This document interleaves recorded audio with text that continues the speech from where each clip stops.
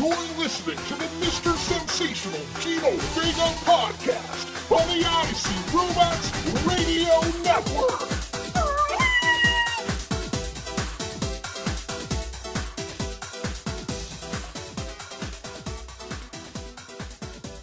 What's up, everybody? It's me, it's Gino V.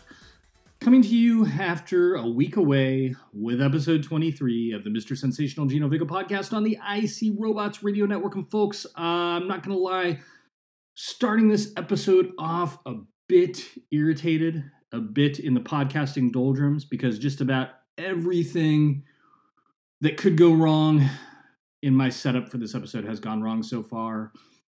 Keyboard wasn't working for the computer, had to switch over to a laptop. The program that I use for recording needed an update, had to sit around waiting for that. Got started to begin with later than I wanted to originally because I had to make an unexpected stop by the store to pick up some supplies. Dealing with a real tight time frame window here for when I got to turn around and go back and pick up the kids from the measly 2 hours that they're away at school. What else has been irritating so far in this lead up? I can't find the earbuds that I normally use for reference listening as I'm recording this. I'm having to deal with like the intro music bleed coming into my microphone, et cetera, et cetera. One bright side, I was out of the house for a day recently, and when I came back, one of the cats had knocked the old Blue Snowball microphone that I use for recording this show onto the ground. So I was a bit worried it might have suffered some damage, but it seems to be working fine. So we'll hang our hat on that as we move on here with episode 23. Feels like it's been a long time since I've done this. It's really just been a week. Last week, the Thanksgiving holiday week sort of sprung up on me out of nowhere. And I had forgotten that everyone was going to be home for the entire week. So it was hard to secure a time to record the show, and ISR was just kind of like, well, it's holiday week anyway, so I may as well take it off, which I did, but I'm back here, technical struggles aside. I'm trying to get things back on regular track. Thanksgiving was super uneventful here, didn't really do anything. I mentioned a few episodes back, I'm not a huge Thanksgiving person. If the stars align right, it can be a fun day, but more often than not, it's just kind of a chore. Our last few leading up to this have been fun because we've just gone away as the family down to San Diego, California, as again I mentioned a few episodes back, but we did not do that this year. We're just at home, just kind of hung out and didn't do much. And it was not too big of a sacrifice. I'm not sure what all the hubbub's about, 1 year of having a whack Thanksgiving. When very well you may have a whack one even when you can be around all your family members anyway. I don't know. Just doesn't seem like that much of a sacrifice for public health.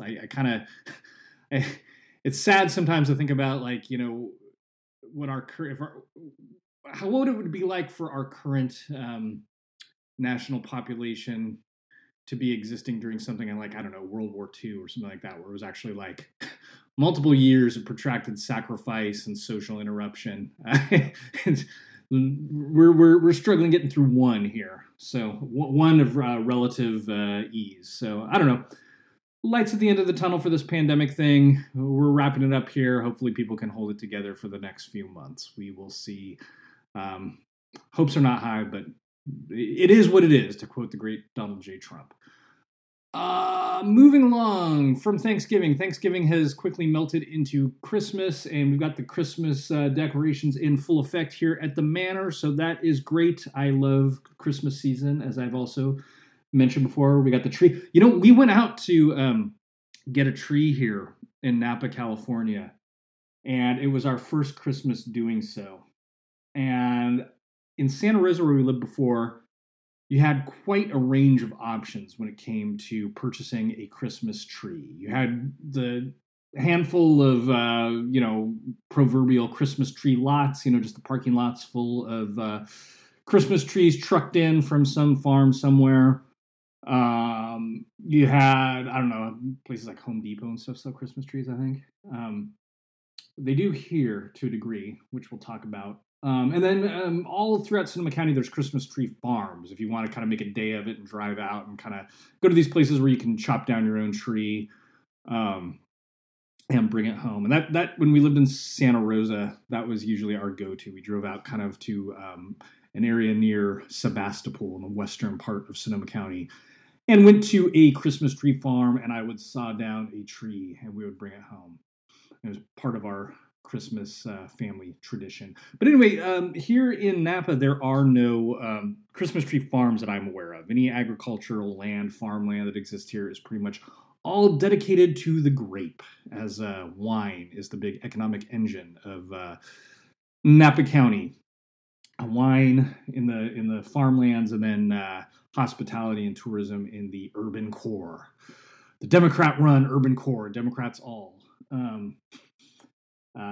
But yeah, so no Christmas tree farms to speak of, and really one major lot that we could find, Steve's Trees, I believe it was called. So we figured, all right, well, guess we're going to Steve's Trees this year. So we pulled up to Steve's Trees on last Saturday, I believe. Yeah, it was Saturday.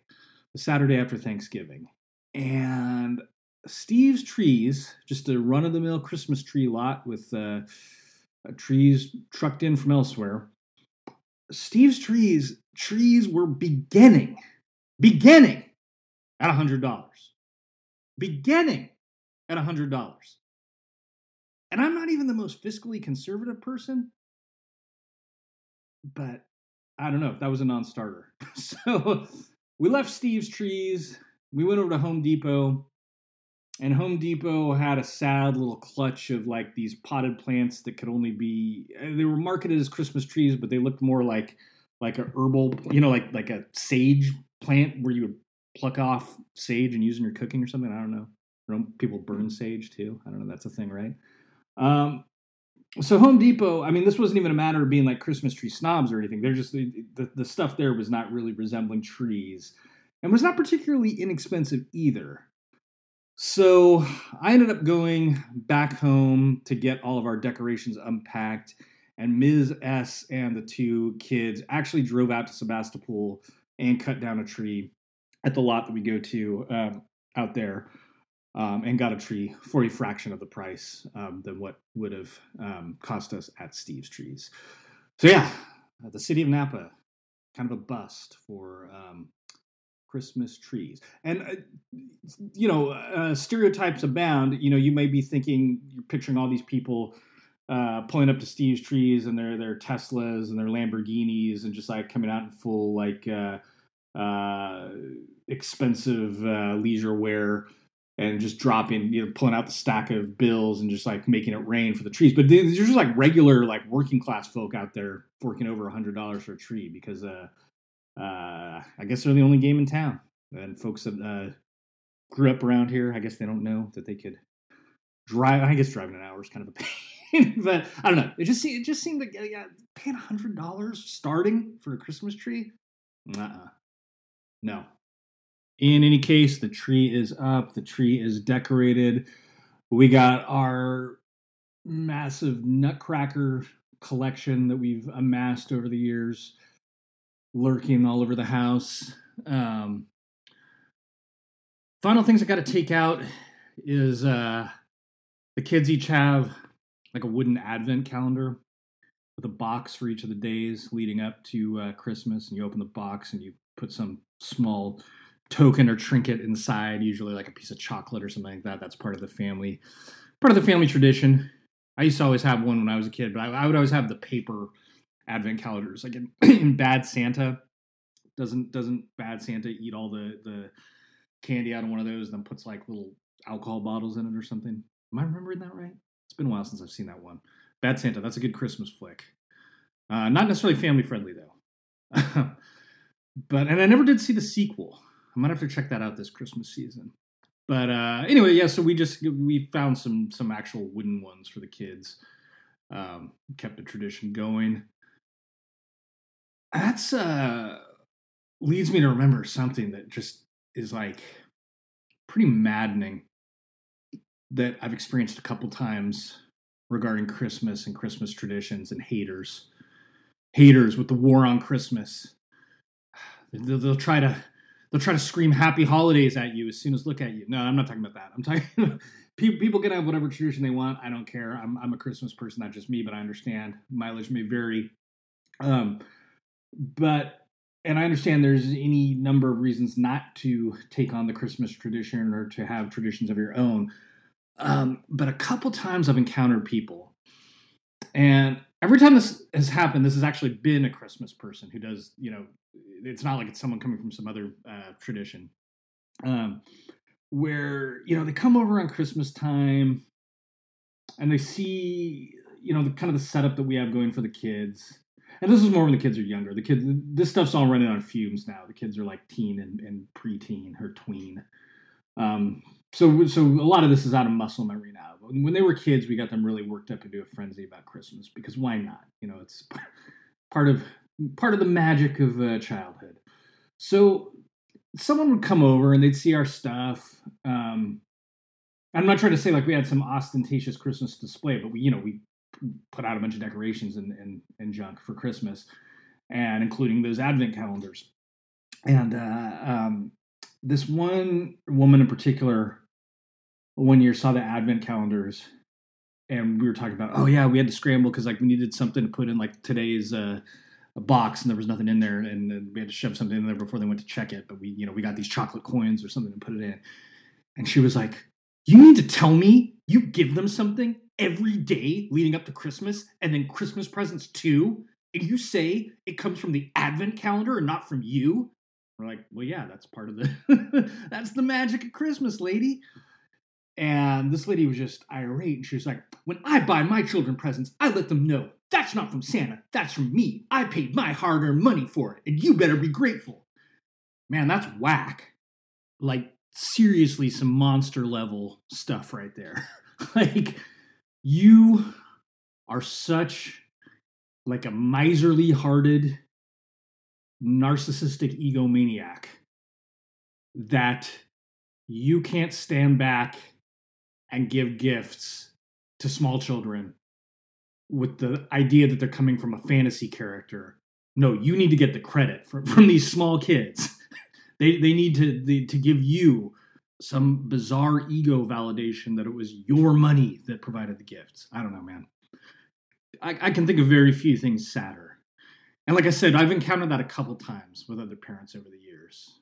I remember there was another parent that was, her big thing was she was trying to teach science and rationality to her children. It's like, man, there's plenty of time for that down the road. I mean, I understand you don't want them growing up to be QAnon or something, but they're kids, man. It's Christmas time. Have some fun with it. And this parent was also very hung up on the fact that they needed to know that it came from her hard-earned money. Whatever. Ho, ho, ho. Merry Christmas. Because of all the technical mishaps I mentioned getting this episode started, I realized I've been recording the whole thing with the internal mic of my laptop and not my actual microphone. So I really hope the audio is coming out okay. I think it is. I might not have needed this extra special microphone in the first place. But anyway, just throwing that out there. It's too late to go back now, but I'm hoping it's okay. Once again, I laugh when I think of all those podcasts I listen to that cite producers, production assistants, editors, etc., etc. Man, look at what can be done with one lone individual and subpar equipment. It's the magic of podcasting. Just like the magic of Christmas, People just need to open their minds, open their hearts a little more. Folks, last episode, I had mentioned that this episode was going to be a new format, not a new format universally going forward, but once in a while I'm going to throw out a few episodes where I just tell mortifying stories from my past. But because I was off for a week and because there's been some other stuff going on in my life that I told stories about, we're already kind of halfway through here. So I don't know if we're actually going to get to that or not. That might be something for next episode. We're going to play it by the ear, as they say. Play it by ear. What does that saying mean? You know what? That's talking about music, huh? Because you're improvising. You're playing by ear. 44 years. I finally figured that one out. I always thought it had something to do with an ear of corn for some reason. Not sure why. But anyway, we'll see. I might throw in a few of those tales, or we might just make that next episode's focus. What else has been going on around here in the Life Sensational? One interesting development that some folks that listen to the show that I am connected with on Facebook have already seen and commented on, but I'll throw it out here real quick anyway. So Ms. S, my wife, is part of one of those Facebook groups where it's like local freebies things, like people that are trying to get rid of stuff for free. We use it sometimes to offload things. I would say we definitely use it to offload more than we've used it to pick anything up. In fact, I don't know that we picked anything up. I think it's all been offloading. Because over the last couple of years with our move and everything, we were just trying to get rid of a lot of just extra kipple, as Philip K. Dick would call it, that's been following us around over the years.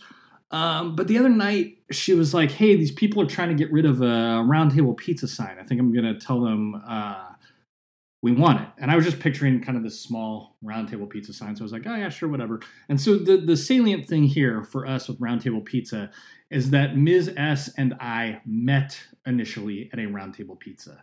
I know I've talked about this on previous episodes of the show, but nutshell, we met because we were both pre-internet online people. We used modems to call local bulletin board systems where people would engage in online conversation.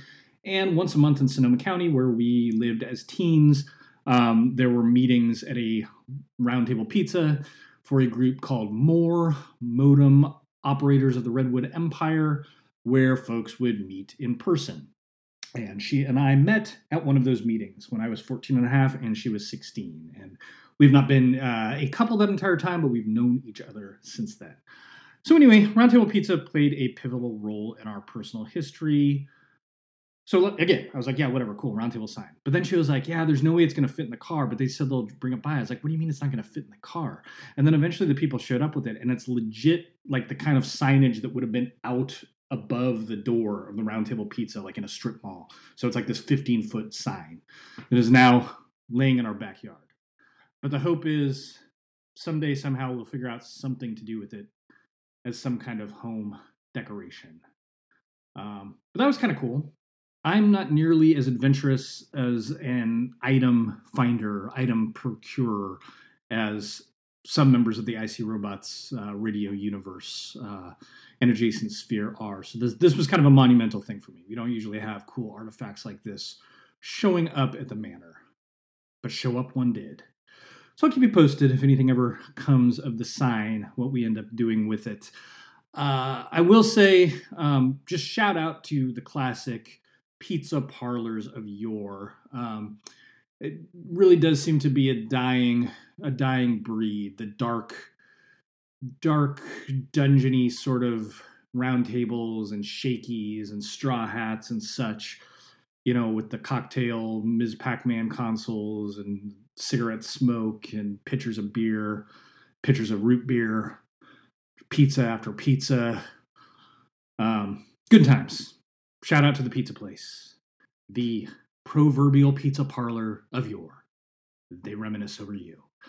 The last thing I'll say is kind of funny. I haven't been to a Round Table in a while. When we lived in Santa Rosa, California, there was a Round Table literally right up the street from our house. Exited our house, turned onto this main thoroughfare street, Sonoma Avenue, that we lived off of, walked up Sonoma Avenue about a block or so, and then you would reach a shopping center known as Montgomery Village. And inside Montgomery Village, there was Round Table Pizza. Montgomery Village is a funny place because it was like half an echo of like 70s and 80s Santa Rosa with stuff like Round Table, and then half the developer and the owner trying to class the joint up and bring in high-end tenants.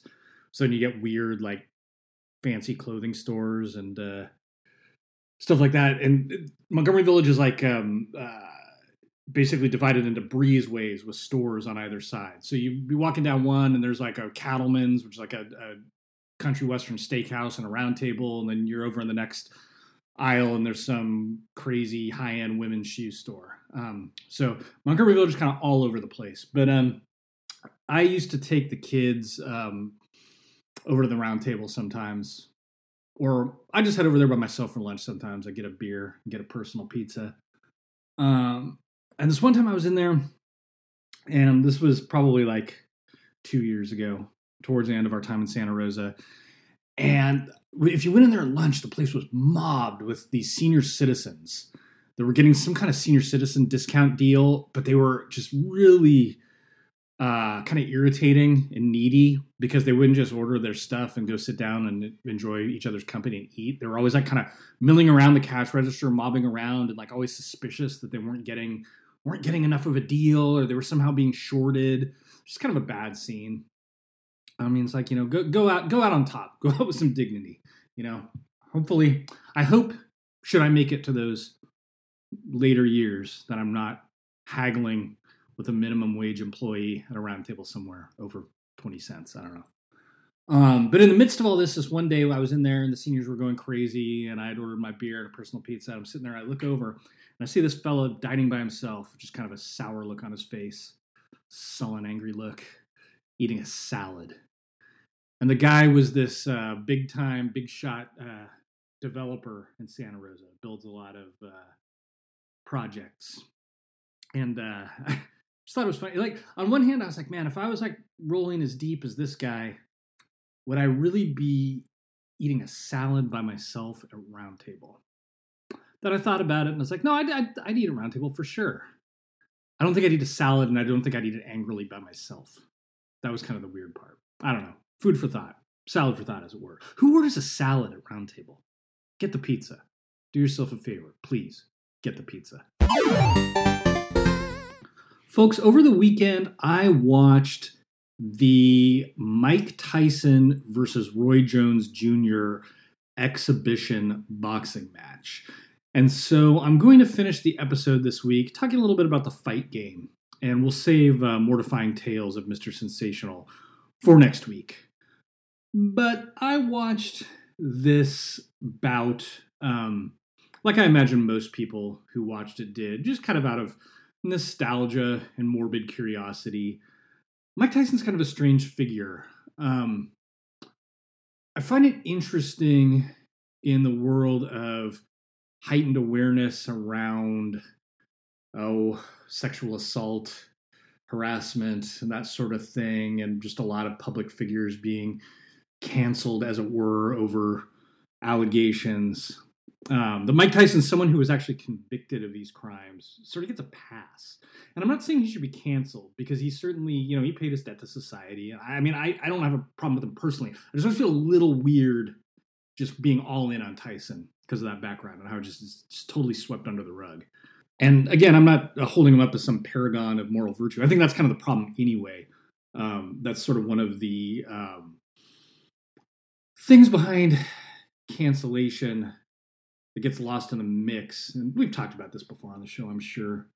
But just the idea that is it possible to apprehend someone as a artist, entertainer, cultural figure without that meaning that you are just an endorser of this person as a person of virtue that we all need to adore and worship? I think that's a little strange, that kind of worship. But at the same time, I don't know that going to the opposite extreme and unpersoning this cultural entity is always necessarily the only answer either. So Tyson, say what you will about him and his strange ability to remake himself as this kind of family-friendly, fun-time guy all these decades later, but he was a towering cultural icon in the 90s, especially for anyone that was even at all adjacent to the fight game or had any interest in it. He was kind of the epitome of the mean, edgy 1990s when he was at his peak. I guess he was kind of peak began in the 80s too, but he kind of prefigured 90s edginess. So originally I was going to blow off the exhibition match and not watch it, but as a child of the 80s and the 90s, there was no way I could fight that inexorable pull. And so, yes, folks, I watched the event. What was that, last Saturday night, I think? Pretty much the only highlight really was Snoop Dogg. Snoop Doggy Dogg did a tremendous job on commentary on the show, and then his medley concert performance that he did also kind of saved the show. Was the best part of the show. And I'm not a big Snoop Dogg fan at all, but it was just kind of brought me back. It was very timely with Tyson and Roy Jones Jr. and kind of brought it all back to the 1990s vibe, and just that part worked really well. Otherwise, it was two old guys kind of looking sorry with each other in the ring. And it would have been one thing too if there was more of a point or a narrative to their performance, but it just kind of felt like Tyson's old and wants to do an exhibition. Who's another old guy that could still do an exhibition? Roy Jones Jr. All right, guys, go at it. I think I would have been more invested in something that had more historical hooks, like a reunion of Tyson and Holyfield or something along those lines.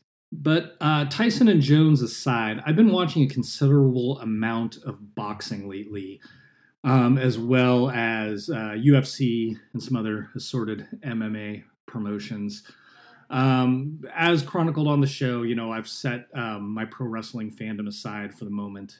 But so long as Mr. Sensational Gino Vega draws breath, there will forever be a combat sport-sized hole in Mr. Sensational Gino Vega's psyche. Kind of reminds me of how that final Ultimate Warrior promo go. Every beat beats its last heart. Something like that. I don't know. That guy was pretty whack, to be totally honest. But yeah, I mean, ever since childhood, I have been enamored with the idea of the fight game. Sports drama in the format of mano-a-mano combat. Two individuals pitted against one another, and may the best individual win. That's always been kind of a formative building block of my imagination.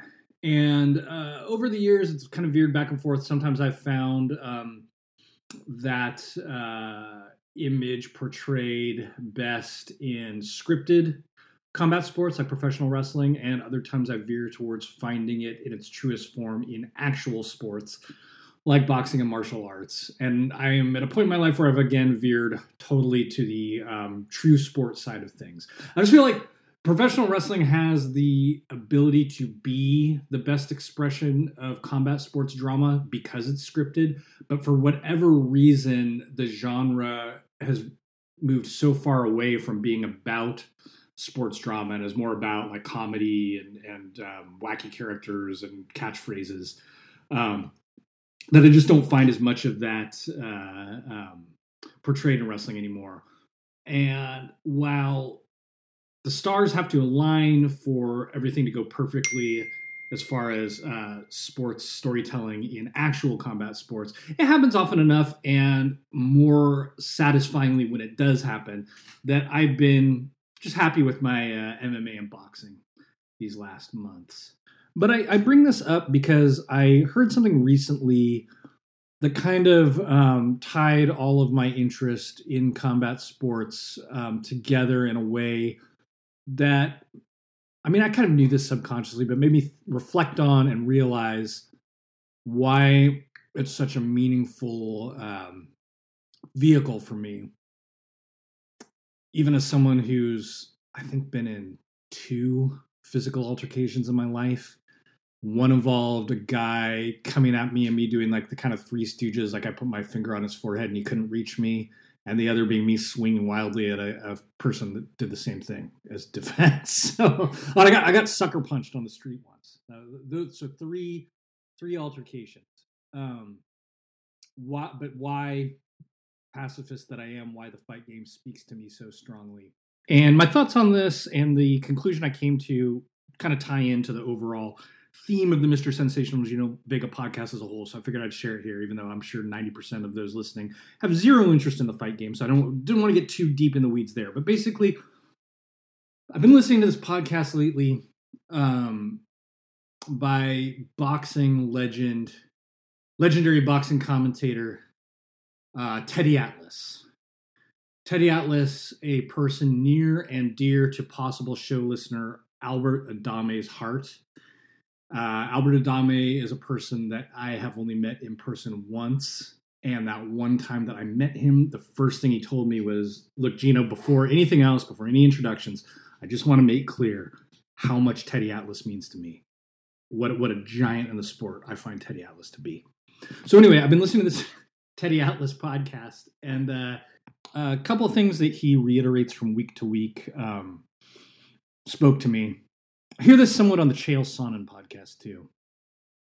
But the first is the idea that whenever one goes into a fight, one leaves a part of themselves in that ring. They leave the fight less whole than when they began. So that's point one. But point two is the idea that a fight is not necessarily just a boxing match or even something that has anything to do with combat sports. The fight is a metaphor. And all of us are in some sort of fight at any given time in our lives. Whether it's fighting with an illness, whether it's a fight to pay the rent, whether it's a fight to find happiness and meaning in your life. Whether it's the one that I realize is my fight is just to create and grow a personally meaningful family in an otherwise meaningless world. These are all fights. They're all fights that we are going to take punishment in more often than we are not. They're all fights that are ultimately going to kill us because we die at the end of our life, and life is a fight. And by fight, it's not, there's often a negative connotation with fight. This is not a fight out of malice or a fight out of anger or spite. It's just that conflict that has to exist in order for you to actualize your imagination, to create what it is that you're visualizing. So professional fighters are artists who literally, through the art of physical performance art, they attempt to actualize their imagination through winning a physical contest. That's kind of the most basic, visceral, physical version of the fight. And I mean, God bless the people that do that. Hats off to them. They're essentially sacrificing their lives to create this performance art that inspires others. And I know the fight game is not for everyone. And I always find it interesting, too, when actual fans of the fight game get very concerned about the health and well-being of fighters. Folks, I'm sorry about these dings. That's the fallout of me not being able to find my earbuds. Although that was Ms. S just texting me that she's working at home again, starting next week due to rising COVID rates. So RIP podcast. No, just kidding. I'll still find a way to do it. But yeah, so fighter well-being. And now I'm not saying that you should just there should be no concern for fighter safety or fighter health, but just the fact of the matter is when you have signed on to become a professional fighter, odds are it is not going to be the best decision for your long-term health because you are essentially sacrificing that health for art. You know, it's kind of like Van Gogh. Did Van Gogh lead a happy, healthy life? No, because he sacrificed it for his art. And that is what I see happening when it comes to professional athletics pretty much across the board, because it's not good for your body really to do that level of activity, but it's these people that are driven to create this physical performance art. That said, so there's the physical fight, but again, there's the metaphysical fight. There's just the tryingness of life that we all experience as we try to actualize whatever it is, our own personal imagination, our own personal mark that we're trying to bring into this world. And it is going to take a toll on us. It is probably going to end in tragic fashion, much like the proverbial, over-the-hill boxer, the washed-out fighter. We talked about this last time with the idea of all relationships ending in tragedy. Life ends in tragedy, but does that mean you shouldn't have lived that life? So I've been thinking a lot about those two concepts. One, that one leaves a fight with less than they brought coming into it, and the other, that we are all engaged in our own fight with our own set of rules. So the mixed martial artist is in a fight in a cage. under the unified rules of MMA. I'm in a fight each day trying to keep our family happy and healthy. The business owner is in a fight trying to keep their business successful. But when you put those two together, you realize you can't have it all. There's only so much of us. And if we lose some of ourselves each time we enter that ring, whatever that ring may be, eventually we run out of resources. So I guess my takeaway is it's important to pick your fight. It's important to decide what's important to you. What's really important to you. Make that your fight. Make that the one where you die in the ring. Don't waste your time on these fights that aren't for you. Pick that one that speaks to you. So I'm going to keep on keeping on, trying to be the most Mr. Sensational Gino Vegan family man I can possibly be, with all the hardships and sacrifices that's entailed over the years. And hopefully, some decades from now, hear that last bell and die happy with a smile on my face. You find that one that does the same for you. And I'll talk to you next week. It's Mr. Sensational Gino Vega for the Mr. Sensational Gino Vega podcast on the IC Robots Radio Network, signing off. Don't call it a comeback.